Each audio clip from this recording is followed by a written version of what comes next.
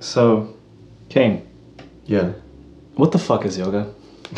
I've been wondering that myself. I mean, at this point, what is it? What does it mean?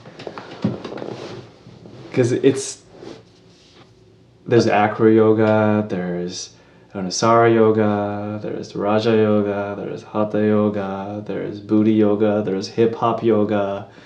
What else is there? There's dog Yin yoga, dog yoga, naked yoga. What else is there? So the common denominator basically is yoga postures, right? Right. These positions that we put ourselves in. But what the fuck is yoga? Really?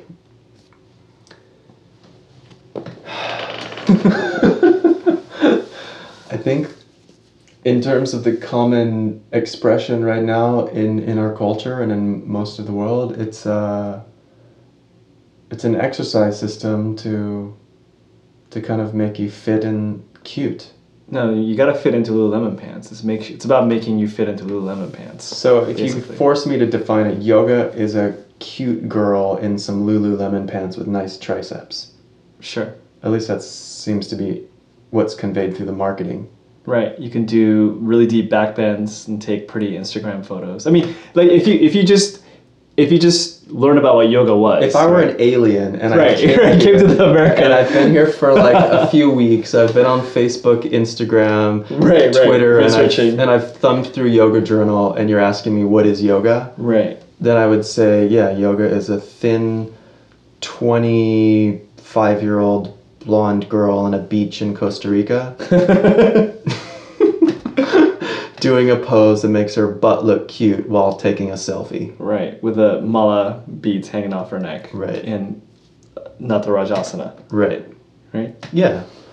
And I would think, okay, well that's an exotic form of exercise that beautiful people do. Right. Beautiful, skinny, right, upper middle class white people.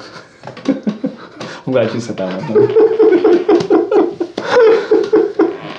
I mean, it's like, if we're not putting any censors on the conversation and we're just sort of talking behind the scenes and being irreverent and... Right, we're not recording this right now, right? No.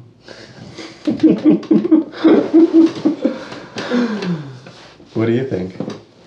If you're an alien, you just came to this planet. And yeah. Stretching. People being in uncomfortable positions and breathing at gyms. It seems like another image to take on. You know, there's like, remember in the 90s, there's like hip hop. Right? Right. It's like, you're all hip hop. You wore these baggy pants and you wore these like, you wore the hat sideways and you listen to hip hop and you talked, you know, like hip hop lingo, and you know, you drank a 40 in a paper bag and smoked weed. Even if you were from the suburbs, you went ghetto. Right. It was an aesthetic. It was an image. Yeah. It's kind of like that, it was a right? vibe. Yeah. So now the new aesthetic is to have the yoga style. Right. Yoga style, yoga pants, yoga lifestyle, drinking live juice, have a membership at a yoga studio, you do yoga poses, you go to yoga workshops, you eat organic, you have a Prius. What else? You strongly oppose all of the things that don't agree with your new chosen dogma. Right. Like meat eating and... Oh yeah. Can't eat meat. Mm-mm. Guess we're not yogis. No. But I mean, you know, it's. I think it's important to point that out, right? That that's actually kind of part of what's happening culturally. And I'm not saying that that's like intrinsically wrong or anything like that, because actually there's a lot of positives to people exercising or getting fit or doing breathing exercises or meditating or creating community around these things. It's fine. But at the end of the day, it seems that it's an ego glorifying process. And I've had numerous people who weren't yoga students explain to me the experience they had of going to a yoga studio to inquire about taking classes. Yeah.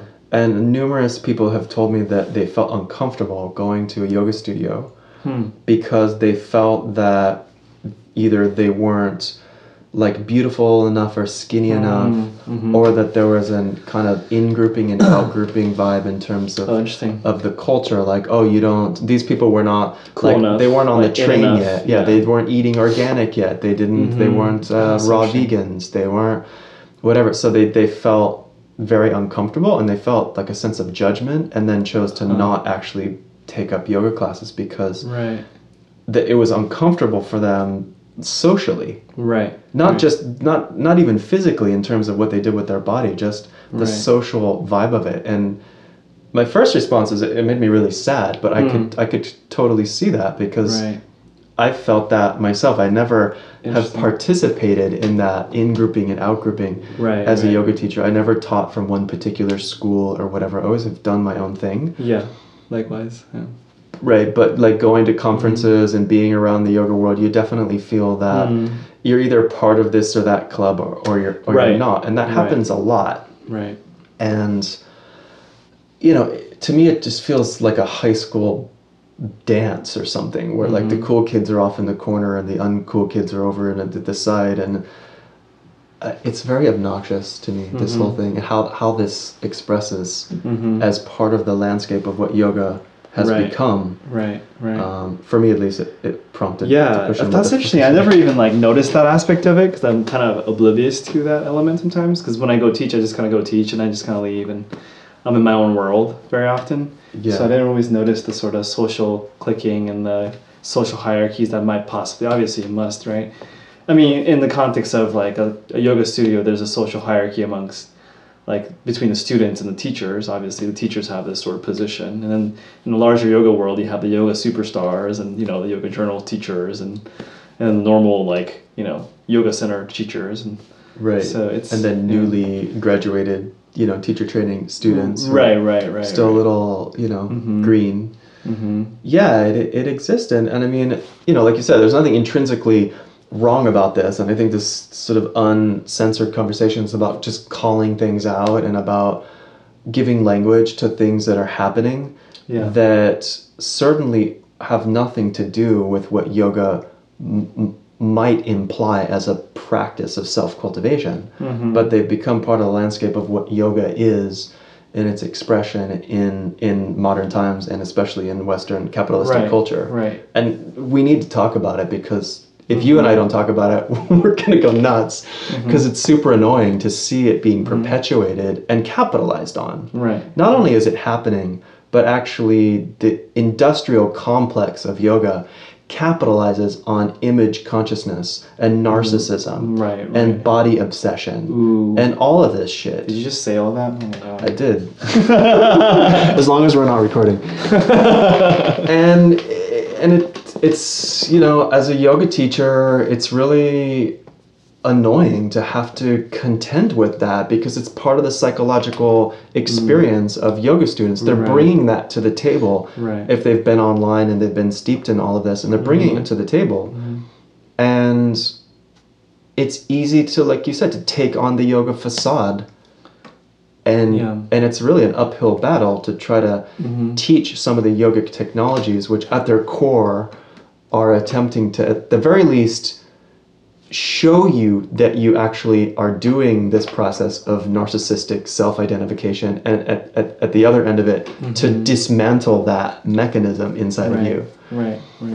But you could use it for the opposite. You could use it to sort of, perfectly formulate your new spiritual character. Right. Which is what I see happening really often. Yeah, that's something really important to look at. I agree, in terms of how are we actually appropriating. I mean, yoga is going to be appropriated. It is being appropriated one way or the other. How are we going about that process? What's the impact of it? And what's the consciousness behind it, right? Because it's like you can take anything and make it sort of anything, in a sense, right? You can take yoga and, depending on your intention and your mindfulness around it and your cultural filter, you can use it to actually be something that's self-liberating ultimately, or you could use it as something that increases sort of your identification with the false self-image that you're constructing, that puts you even deeper into the hole in some ways. So that's something that's important to look at, right? Because in a sense, it's like, okay, what is yoga? Is it something that has innate goodness built into it? You know, just because you do yoga, does it make you more enlightened? Does it, you just by you paying whatever 20 something bucks or 100 something bucks, you know, per month, and you go to yoga membership and you're just doing yoga every day, does that inherently lead to a particular result of goodness in your life? I mean, right. maybe it does for some people. I don't know, but yeah, yeah. I think it's pretty neutral. I think the prior talk was about, you know, energy, about prana. Right. I think yoga is pretty neutral in a sense. Like if you don't have view teachings and you just start applying yogic technology, it's like the results can be very mixed. I mean, you're gonna based on the law of repetition compulsion, you're going to charge and regenerate your basic assumptions. Yeah. Now they just have a yogic flair. An analogy would be like you take your basic set of cultural biases and conditioning and you move to a new country and you start speaking a new language. You might take on some new aspects of expression. Yeah. And they might be in a different language, they might have a different accent, but the way that you are conditioned isn't necessarily going to change. It can change, but it takes some amount of personal self-reflection. A good point, I think. So basically, the example I'm coming up with is like if you're a perfectionist coming into yoga, you use yoga as a way of becoming more perfect, or trying to like it becomes a tool for your perfectionism. It's going to express whatever innate kind of biases you bring to the door. Unless you're using the yoga in a way, which is, I think, what it was meant to be used, in a sense, to deconstruct and self-reflect on those types of habituations. Right. And seeing and observing if, you know, at what level is it beneficial and what level is it compulsive and based on old habituations or trauma. And how can you use the practice to soften or bring balance to those type of psychological, emotional, or physical tendencies. And then yoga can become used for a tool to improve or balance out, you know, some sort of extreme tendencies or, you know, patterns we might be running. But if you don't, it just becomes a tool for that particular, you know, destructive tendency or negative tendency. Is that what you're saying? Yeah, exactly. Yeah. Like it's just it's going to express the same patterning with a new mask. Right. It's just, you see it so frequently in the yoga world. Like it can be the most elaborate and beautiful. Like the aesthetic is beautiful. Who doesn't want to be beautiful and have a nice body and be healthy? Right. But if you solidify your narcissistic game by perfecting it through this elaborate system of movements and breathing exercises and even meditations without noticing it, it's sort of like, it's like believing your own fool's gold. Like you come up with something that is supposed to actually give you the authentic experience of your own original nature. Right. Your sort of preconditioned, you know, awareness state of body and mind. Right. And you end up with a fabrication that's so well fabricated that you yourself don't even know that it's a fabrication. Right.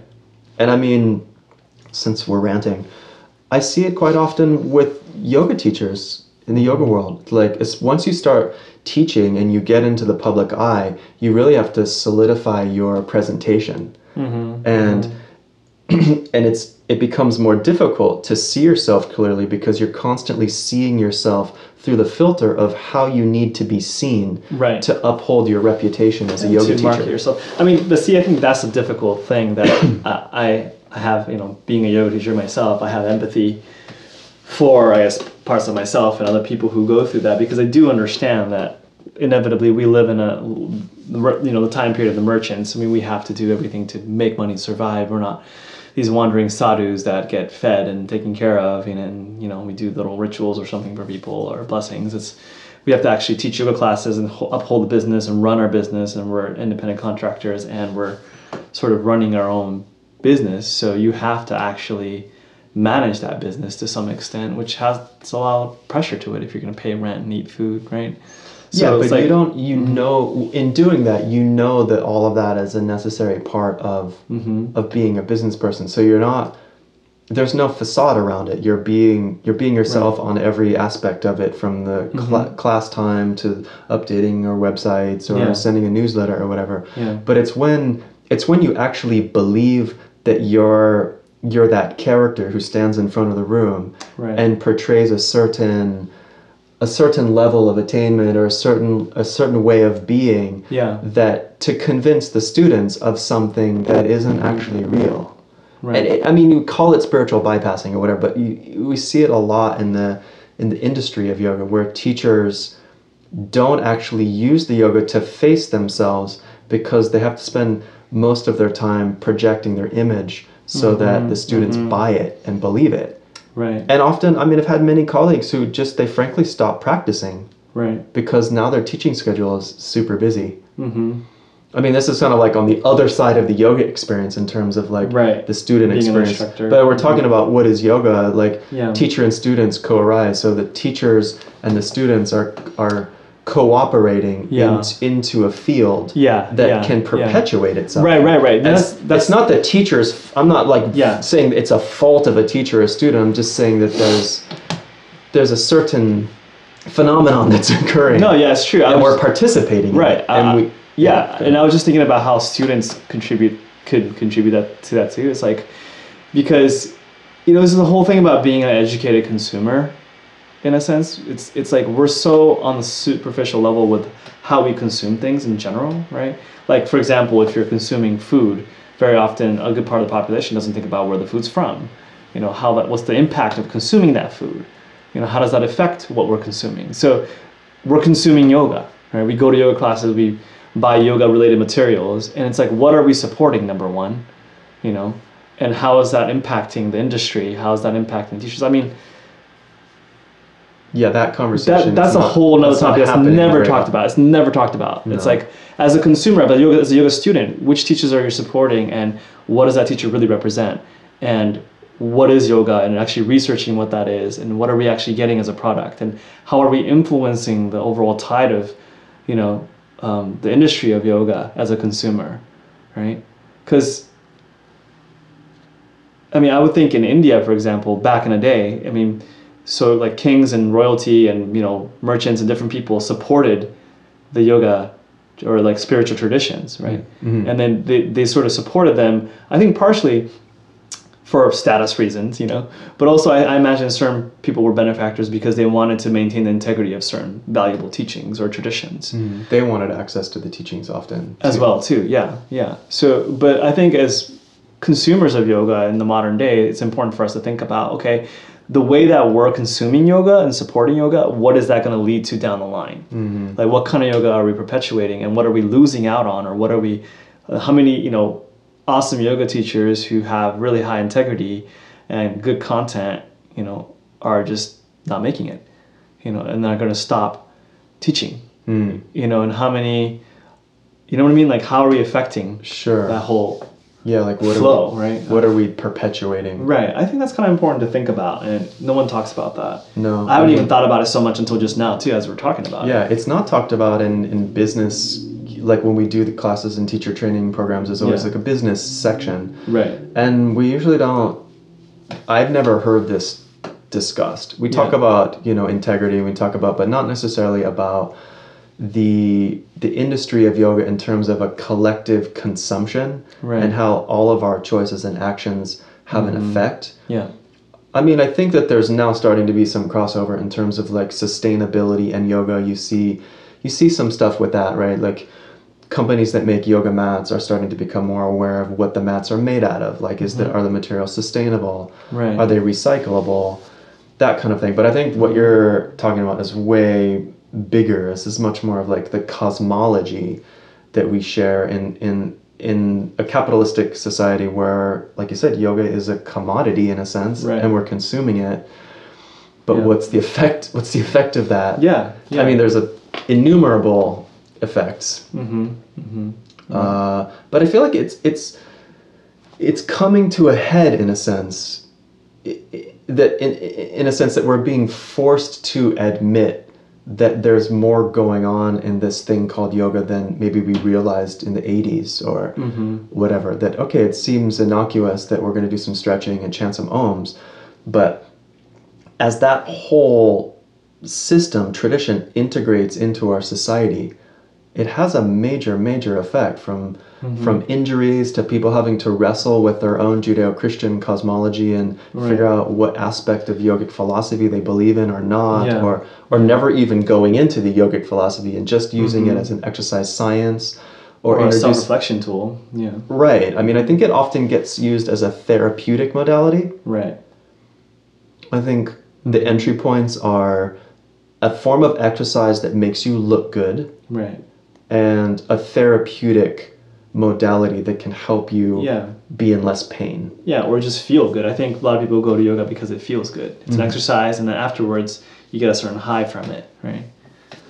Yeah, I mean both of those are legitimate, entry points. Relaxation, right? yeah. Everyone wants to look good and feel good, and if you can address your yoga pains, look good, feel good. New marketing, yoga.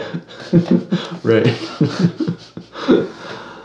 So, what else is yoga? Yoga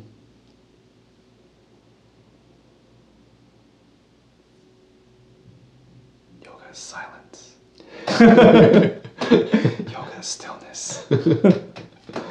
Well, I mean, there's the whole meditation aspect of it, and both of us have some background in diving into the yoga philosophy component of it, right? So, yeah, I mean, I think that's a big part of what yoga is for us, and I'm sure for a lot of people out there. I think there's more of a momentum towards studying that material these days. I think people are spending more time in teacher training, breaking that stuff down, or even after the teacher training, people are kind of exploring. What's cool about yoga, though, in a way that some of that stuff has been pulled out, is the fact that people are finding ways to integrate yoga as a spiritual practice in really creative and multidimensional ways too. So I definitely want to give credit to like the sort of cavaliers, and the creative practitioners who are still spiritual minded. They might not be like studying the Gita and the sutras and the tantric texts and like studying with a traditional guru from India and getting this sort of really traditional download. But that's not to say that people aren't taking yoga as a spiritual practice in their own unique way, and sort of using it as a tool for self-exploration and self-improvement and pursuing and exploring what is my true identity. I think that's happening too simultaneously. Yeah, so I think if we flip the camera around, like we were sort of doing like what is yoga from the outside, right. as an alien looking down at our society. Yeah. And then there's all the infinite number of yogas that are happening that are each individual's expression of what that is. And so I think that's an interesting counter take, is that yoga is as many things as there are people doing it. Yeah, yoga is kind of, at this point, you can't fight that definition, right? It's because it's become so diversified in terms of how it's interpreted, practiced, and integrated into people's lives, that yoga is just what it is for that person, in a sense. Yeah. Yeah, it's just so much more complex, right? It's not like you're saying what are calisthenics, or it's not only an exercise system. And for example, many people who do quote yoga don't do any asanas. Right. Like millions of people who practice yoga may have no physical practice of hatha yoga postures. Right. That's not very common outside of India. Right. Or outside of Asia in general. But as we know, the origins of the tradition of how many different types of yogas there are, it could involve a person as a tabla player and they practice bhakti. Yeah. And their meditation is music, sung and offered to their particular personal representation of the divine. And that's absolutely a yoga practice for that person. So I think that part of the reason it's so difficult to define, what the fuck is yoga, is that there's so many factors to how that fall under the definition of yoga that are totally different, and many of them have no cultural representation traditionally in at least Western culture since the Industrial Revolution. Maybe they had cultural representation pre-Industrial Revolution, but since then they're not necessarily a part of the cultural landscape, so they're hard to define. And I think bringing more of that into the conversation helps make the landscape of yoga more rich. Right. Yeah. Yeah. Having more voices. I mean, maybe it would be really interesting, listeners, if you want to, make comments or chime in the comment section. What is yoga for you? Right. And I think we'll get a lot of really interesting definitions. Right. Because there's like how we perceive yoga culturally as a sort of, from the mainstream perspective, like we were discussing earlier. Then there's sort of the traditional, quote unquote, definitions of yoga, right? And then there's the sort of, even me and you, we're not necessarily traditional practitioners even. Right. Even though we reach back towards reading and studying and exploring more of the traditional references to yoga and applications, the way that we're adapting it, interpreting it, and practicing it is not completely in alignment with that context necessarily even, right? So yeah, the way we're teaching it, and we teach within the context of the culture we're familiar with. Yeah, I always get scared that some like Indian yoga guru is going to show up in my class and like call me out and that's not the right that's mantra. not yoga. yeah, you're not doing it right. Like, well, I told you that story. I think it was last week we were talking off recording, and I told you that story about when I first started teaching after I left Hawaii and I came to Arizona and I first started teaching. Right.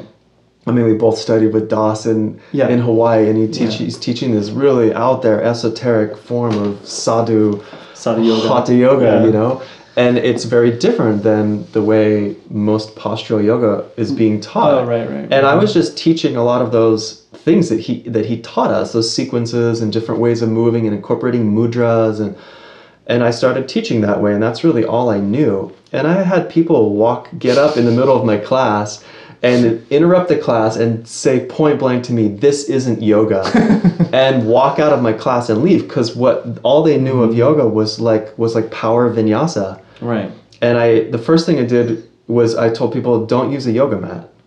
No yoga mats. 360-degree directional movement. Don't stay stuck on the on the little square sticky thing, so you can kind of explore your freedom. You know how Das would teach us to go at all different angles, and that was really weird for people. And so it's like I had the experience of people telling me that what I'm teaching isn't yoga. Yeah.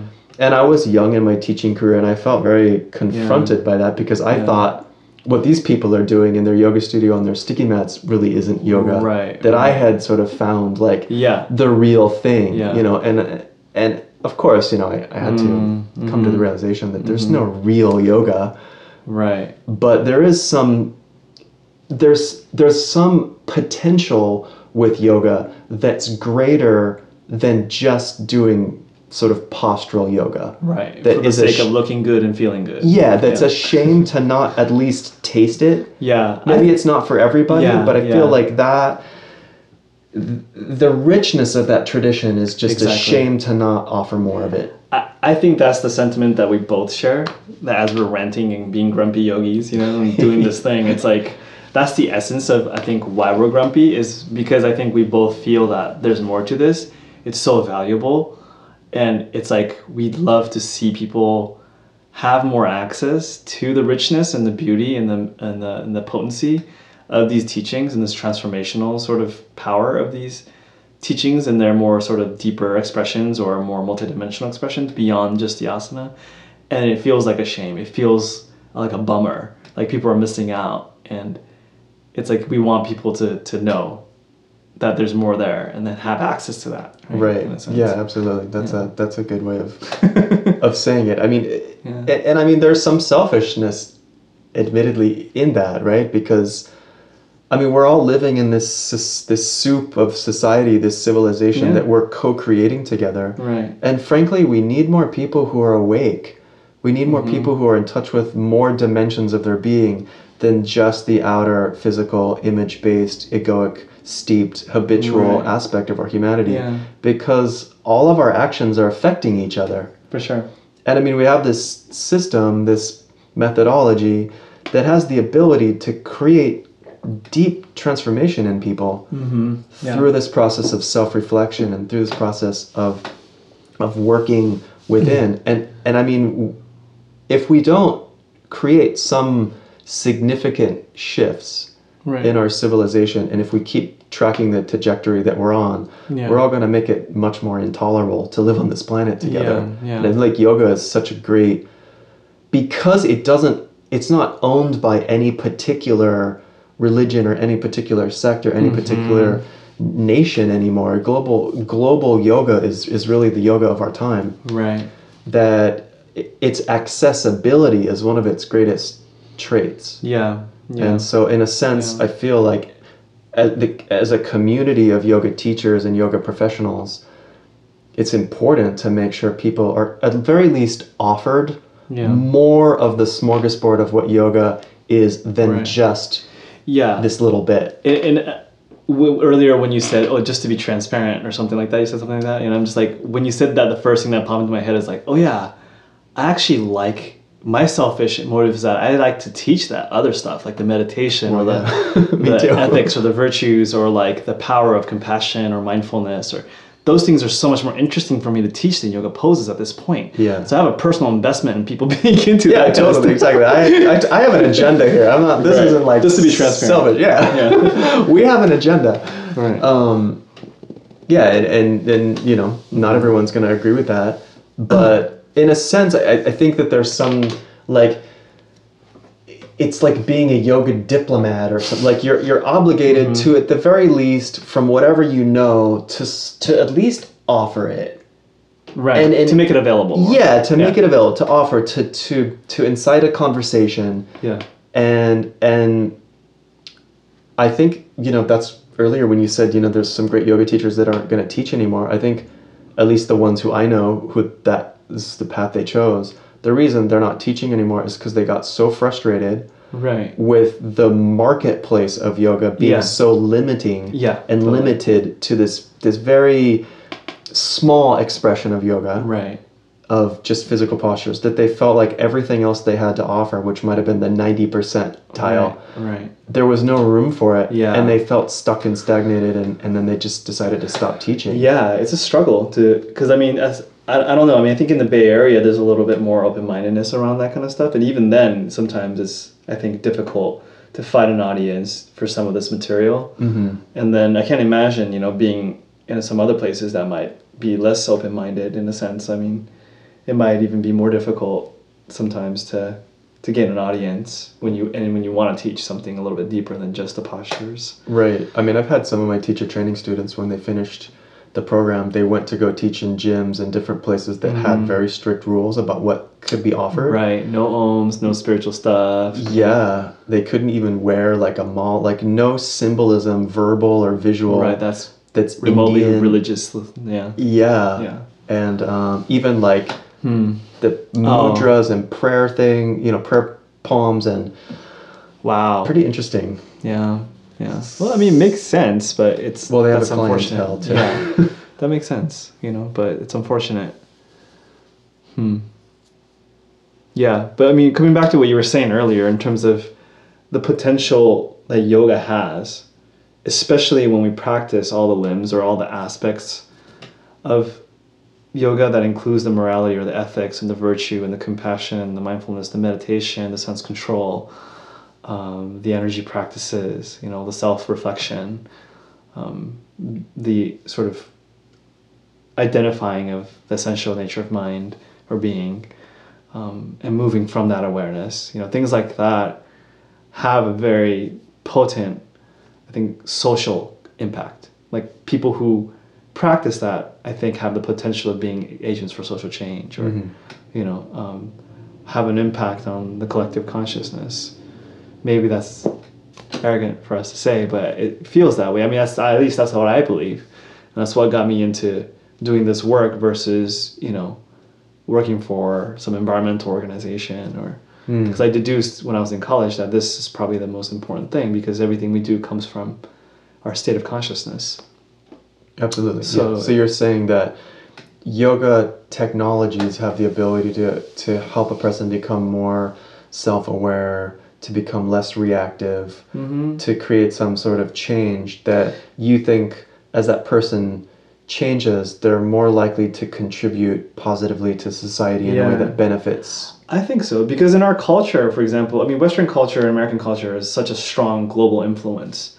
And through media and everything, I mean, the influence that we're having collectively, culturally, on the global consciousness is significant from what I can see, you know, with the technology, with media, everything.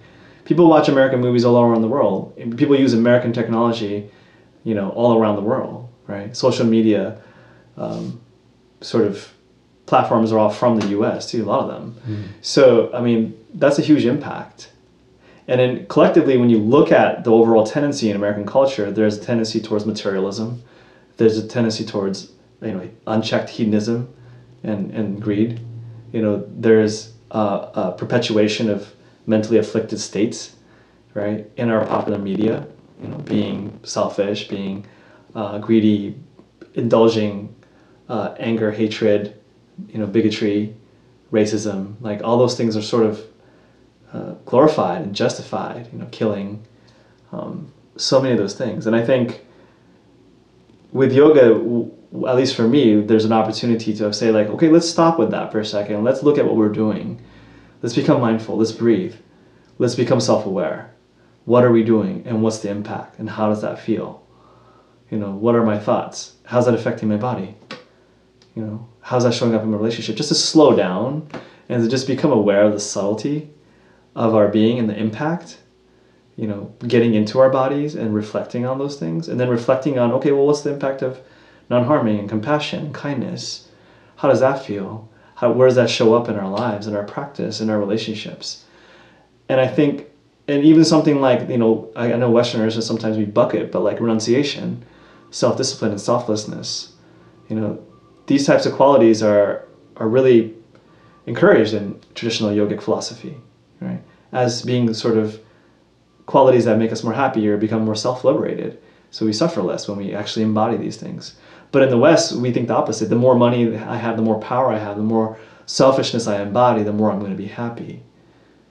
And so flipping that completely upside down and then trying this sort of other way out in our own sort of way, and at least exploring that, I think opens up the potential for us to be a little bit more deep and not just be carried away by the currents of American society and culture and be just indulging in greed and selfishness and a lack of regard and empathy for others, who are different from us. And I think anything that helps us to sort of stop and not do that and reflect on what we're doing and be a little bit more self-restrained even through our mindfulness and like, okay, what if I didn't just think about myself? Oh, what if I didn't indulge all my desires to the maximum? What if I just actually made my consumption a little bit less and made my lifestyle more efficient and more simple? And what if I was more content with that? I think nowhere else in the culture really is that emphasized, that sort of meme. And if we could even find some balance with that, like in our living, how would that impact the collective global culture? In terms of sustainability, in terms of climate change, in terms of political, economic impact. I think that could be significant. Yeah, absolutely. I agree. I mean, I think it's a technology that gives people innumerable entry points that all can potentially lead to this space of self-reflection and a kind of self-understanding. And you're right. There isn't a lot of support, or there aren't a lot of avenues to do that in conventional society. Right. It's not taught in education. You could have a PhD in molecular biology, right, and never have learned anything about self-reflection. You could have the highest level of education in our system and never learn anything about your own mind, right, or your own body. I mean, right. I've met, of course, every doctor has to study an infinite amount of anatomy and physiology, but they don't learn how to feel their brachioradialis or their rhomboids or whatever. They, of course, know where the inferior vena cava is, but can you feel it?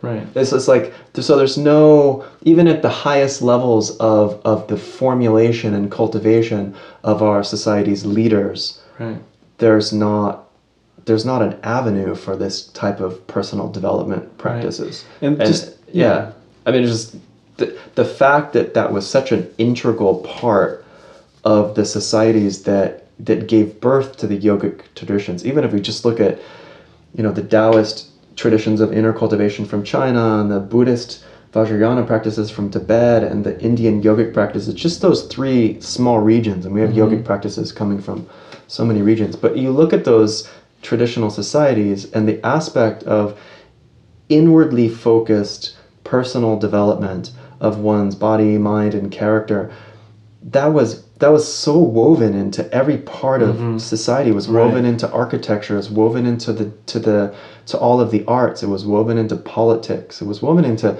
almost every part of life. Right. In a sense, it was like a backbone in a way.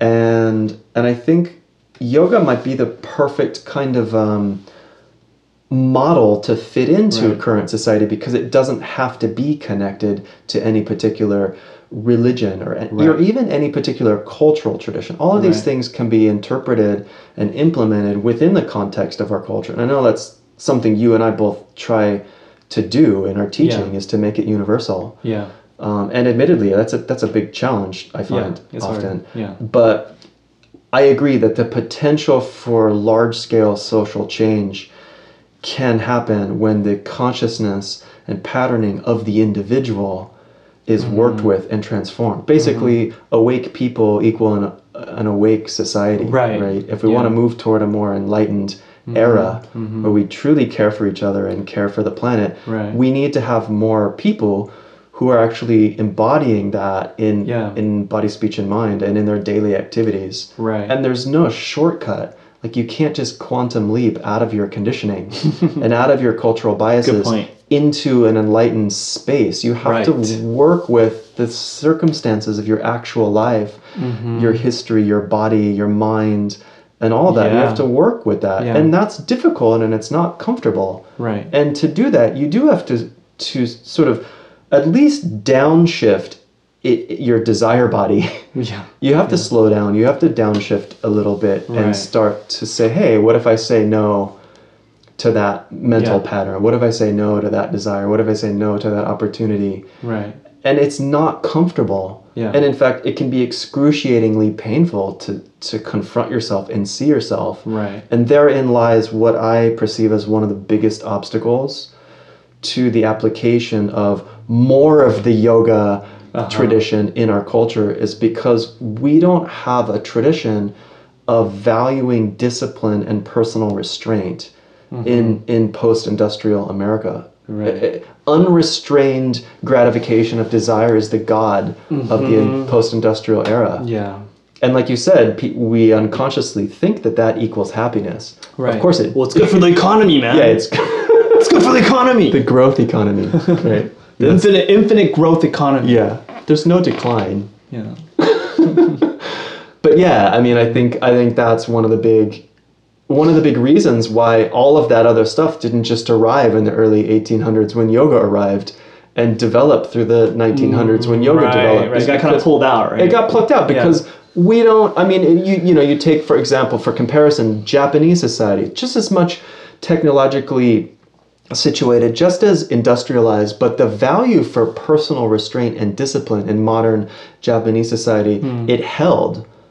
It's still such a strong value. So, when I see working with people who have direct contact with different cultural contexts, when I work with students from India who either just moved here or they still, when I taught in India, their connection to discipline, and I work with Japanese students who either still live in Japan or recently moved, their connection to the idea of personal discipline, and that not everything is about me and not everything is comfortable, or easy or pleasant, is very different than working with the average sort of middle-class American from the suburbs. It's way harder for that person in general to come to the place of having to discipline themselves. Even if it's just like, I'm not going to turn on the air conditioner because you're all sweating, and if I blast the air conditioner, we're all going to sort of get sick. Always the Asian students are like, that's fine, we're used to not having everything we want. And the American students are the first ones to complain. It's like, I mean, you didn't sign up to be comfortable, you signed up to potentially transform, And I think having this conversation and at least breaching the topic that yoga is not a sort of service to your desire body. We need to, that needs to be on the waiver. at the front Yeah. desk of the yoga studio, right? This isn't a Right, service to your right. desire body. You're not going to be comfortable all the time. Wow, you just nailed it. But like, yeah, totally. I mean, but see, that's where the conflict exists, is that it's not on the waiver. It's not in the popular media. It's not on Yoga Journal. It's not on, because it's not popular. It goes against the grain. It's not good for business. It's not good for business too. So, I mean, it could be if people really understood the true value of it, because what we're talking about, I mean, I could say from my personal experience, has tremendous value. Tremendous value. Absolutely. If you're looking at value, it has tremendous value. But your unchecked desire body, my unchecked desire body, just gets me into more and more trouble. Right. It's like pure dukkha. Yeah. I mean, think about it's one of the classic examples of like one of the old ways that. By the way, dukkha means shit. Dookie. Gets you into shit. Dookie. That's right. It's stinky and unpleasant. The idea, the treatment that they were using for smoking, right? The idea of like putting somebody in a room and forcing them to smoke cigarette after cigarette, like an unlimited access to cigarettes. Right. But like you can't stop. You have to keep smoking, Yeah. right? Or someone who's sugar addicted. It's just like, here, have spoonfuls of sugar Right. until you just detest that thing that you desire. Right. It's like unlimited desire has that. It puts that bad taste in your mouth Good point. every time. It's like American society and the perpetuation of the streams of desire as all leading to the false notion of gratification or satisfaction. Right. It's very much made its way into the way yoga is marketed.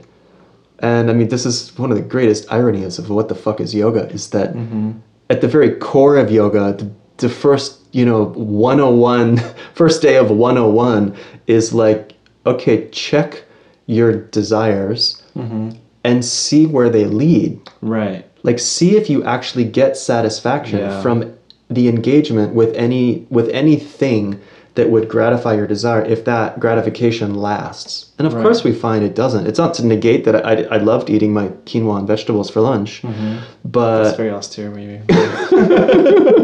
but I might have a hamburger for dinner. Like whatever it is, the gratification doesn't stick. Right. And so to notice that, and then to begin to look a little deeper. a little deeper. Yeah. Just that aspect Yeah. should be on the waiver. Well, it's so fundamental to yoga, and it's kind of ridiculous that we do the exact opposite of that. Even a lot of us who are quote unquote yogis or yoginis, Right. we don't even practice or reflect on that fundamental teaching. That's so basic, right? Right. And well, that's- it's because we don't. It's really inconvenient too. I mean, I look at myself. It's like that aspect of myself that's conditioned. That aspect of myself that would perpetuate its own ignorance. Yeah. It wants to find whatever is most comfortable and gratifying in every single moment, Right. and that's its sole intent. Yeah. It's trying to create that in every moment, and it always fails, but it keeps doing it. Yeah. And if there's not this other aspect, this discernment or this mindfulness that to show up, to offer another path, that will basically just be the dominant repetitive pattern. Yeah, because it's so I'll just eat habituated. this chocolate. I'm uncomfortable, so I'll just surf Facebook or whatever, Right. instead of just Right. being with my primary discomfort. Yeah. But yoga and meditation have given me another option. And I by no means have perfected it, but at least to know that there's another option Yeah. and to have the ability to apply it.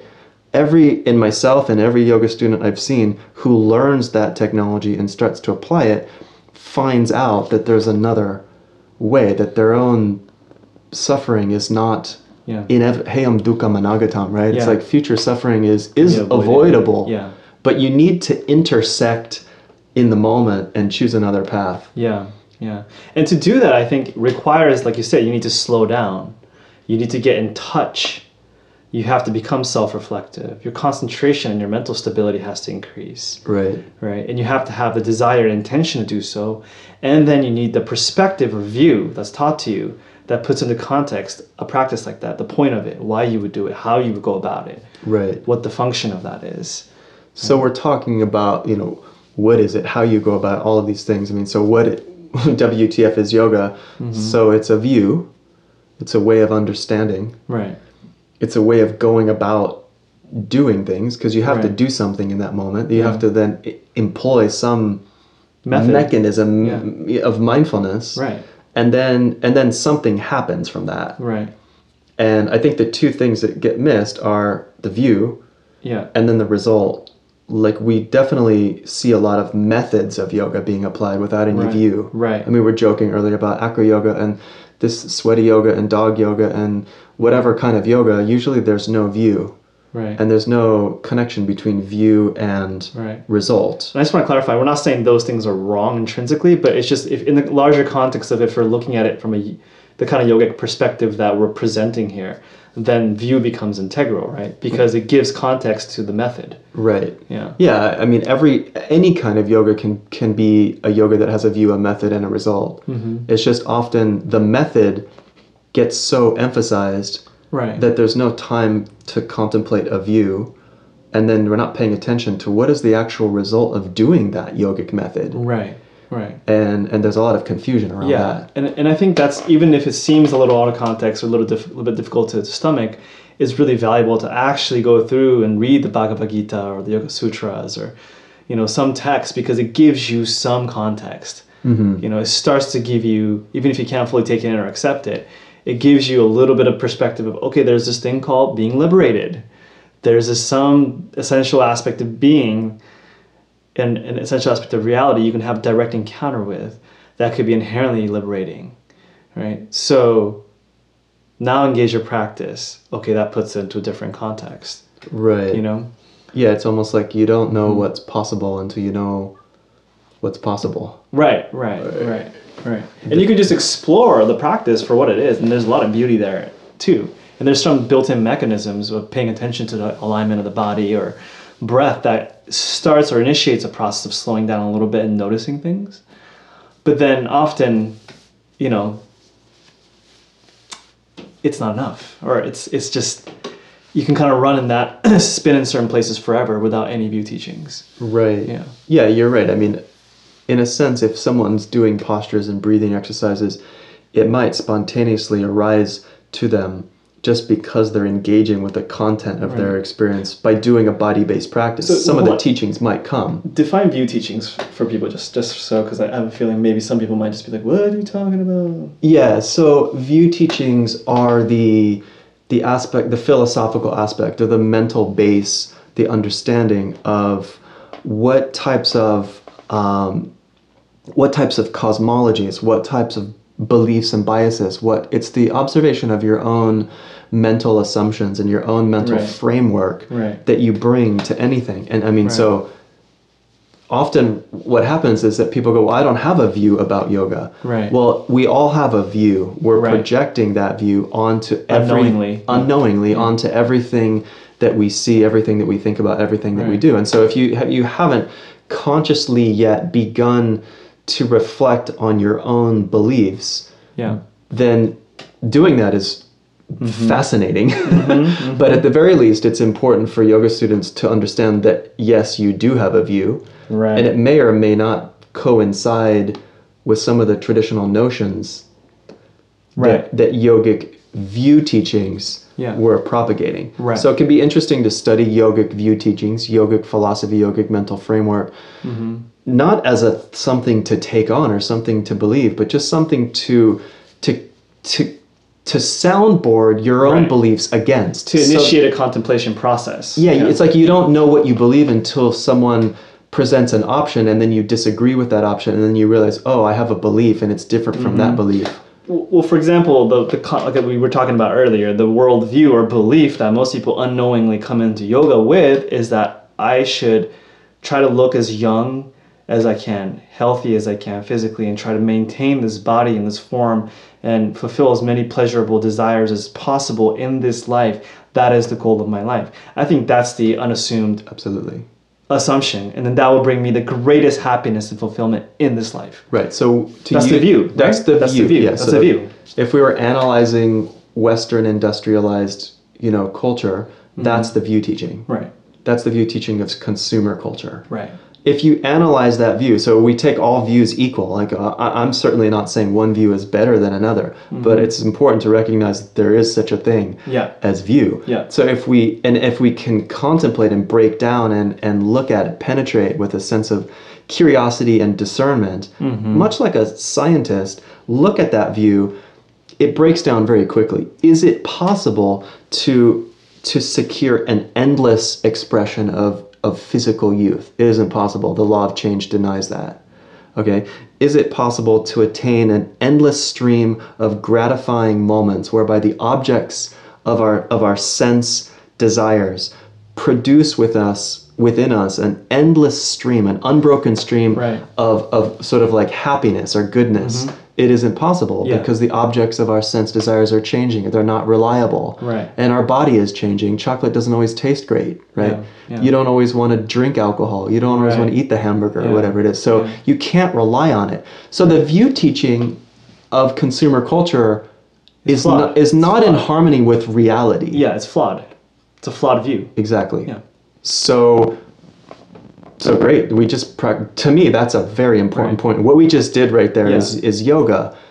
That's a form of yoga. Yeah. I mean, we might call it traditionally jnana yoga or whatever, but we looked at a belief, and now all of a sudden, if you don't believe that that's true anymore, right? Why are you showing up to yoga class? Right. What's the intention? What's your view now? Yeah. Well, and I think it's important just to rewind a little bit. That's awesome what you just said. I love that. And so, view. Assumption about reality for the sake of leading us to happiness. Apply it, method. Result, does it actually work? Right. That view you just said, basically what we deduce is that view, when you put it into action, doesn't lead to the ultimate result, which is happiness. It doesn't. So it's a flawed perspective. Right. So the way it's not functional.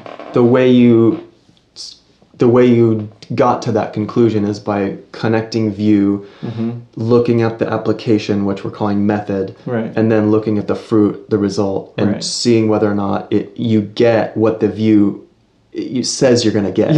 Yeah. And you don't. Yeah. I mean, it's basically the scientific method. I mean, this yoga, this is like a major feature of the yogic technology, right? Is the view, method, result model. Right. And it's fantastic because it's like in a couple minutes you can break down the assumption of an entire society and show how it doesn't really work. Yeah. Right? I mean, it doesn't work for what it is that we're trying to use it for. Yeah. It's not to say that we're not going to still enjoy things, but you don't get the everlasting happiness that you're trying to get. Yeah. Well, I mean, but then if you say we flip, we just integrate like a little bit of a Buddhist or even a, Hindu, quote unquote, Indian Dharma perspective. It's like, okay, things are impermanent, intrinsically impermanent. Things are always changing, ruled by the forces of change and gunas. Right. So then if you understand that, you accept that, you observe it in your practice, in your meditation in life, and you fully embrace that, do you suffer less?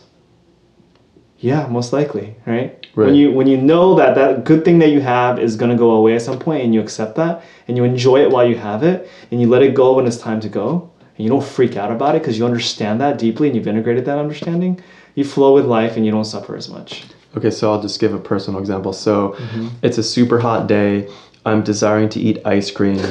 I get in my car and go to my favorite ice cream shop to get ice cream, and then I realize it's Monday and they're closed on Mondays. So I had a desire, I wanted it to be fulfilled. I got there and the desire wasn't fulfilled, so the ice cream held the promise of my happiness.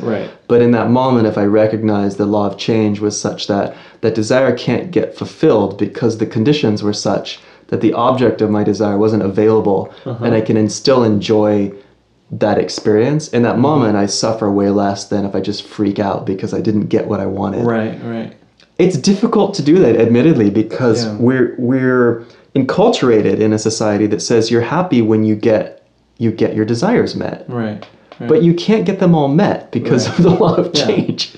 And then what you just talked about requires a deep level of higher degree of self-reflection and a certain level of control or mastery over how you respond to situations. First of all, you're not expecting your desires to be met all the time. Already that's an advantage. And then even if that arises, your capacity to ungrip or ungrasp or let go and still accept and embrace the experience as it is, even though it may not fit your ideal, that's very liberating. But when you're in the belief that your desire, there's a sense of entitlement around my desire should always be fulfilled, and if I'm not, I'm going to throw a fit and be unhappy, then you're going to be throwing a fit a lot. You're going to be angry a lot, basically. Right. And you're setting yourself up for that in a way, right? Right. That's a good point. Yeah. I mean, so what part of that is the method part is having a structure, a tool that you can pull out of your kit in that moment and say, okay, so one simple application is just like having in our toolkit this reminder about the law of change. Right. It's like, as yogis, every yogi in their pocket can have a little note card, a metaphorical note card in their pocket that just says, remember the law of change. Yeah. And in that moment go, okay, well, this is different because everything's different now. I showed up for my flight and it's delayed 3 hours. Well, of course it's delayed because everything changes. Yeah. And it's just like, dude, just get the fuck over it. You're not going to get what you want all the fucking time. Stop it. Stop acting like a little baby. Can you put that on the waiver at the front desk of the yoga studio? No, seriously, right? Dear yoga student who's about to buy a pass, fucking get over it. You're not going to get everything you want. The room won't be the perfect temperature. You're not going to like all of the music. You're not going to love all of the poses. Not everyone's going to smell the way you want them to. And sometimes your favorite teacher's going to be on vacation and you're not going to like the substitute. Fucking get over it. Oh, man. Angry, grumpy yogis. Yeah. So then if that's method, then how about result? What's a tangible way of sort of giving people a tool for like... ability to deal with a situation where your desire is not fulfilled exactly the way you want it, when you want it, with a sense of grace and equanimity and non-attachment. Like, oh, that's kind of a bummer, but, I'm all good. I'm just going to now have some free time. I'm out here. What else can I do? Mm-hmm. And just being in that state of flow and acceptance and equanimity, I think that's amazing. Like, I much prefer that. Yeah, me too. Personally. So, it's much more fun. Yeah. So today my guru was Comcast.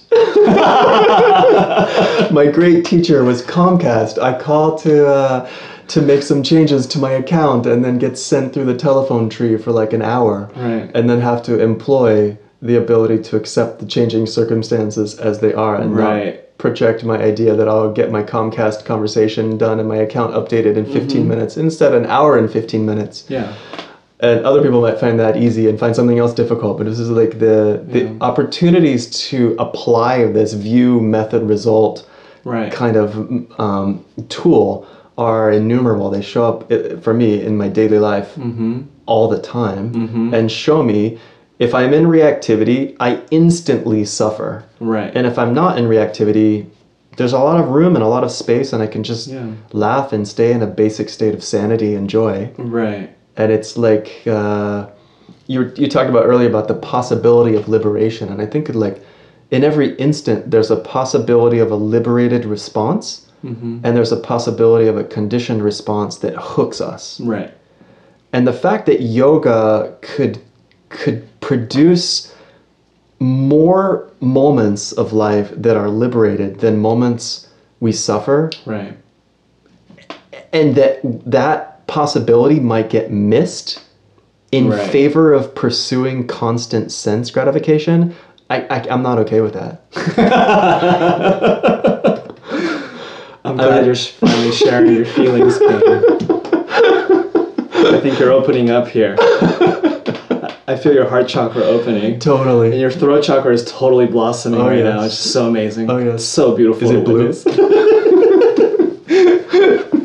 You see all 16 petals? I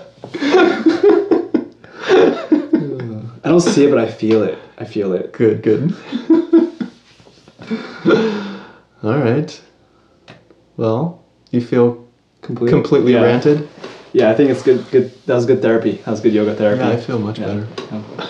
All right, man. Thanks for listening. See you next time. Okay. Peace. Bye.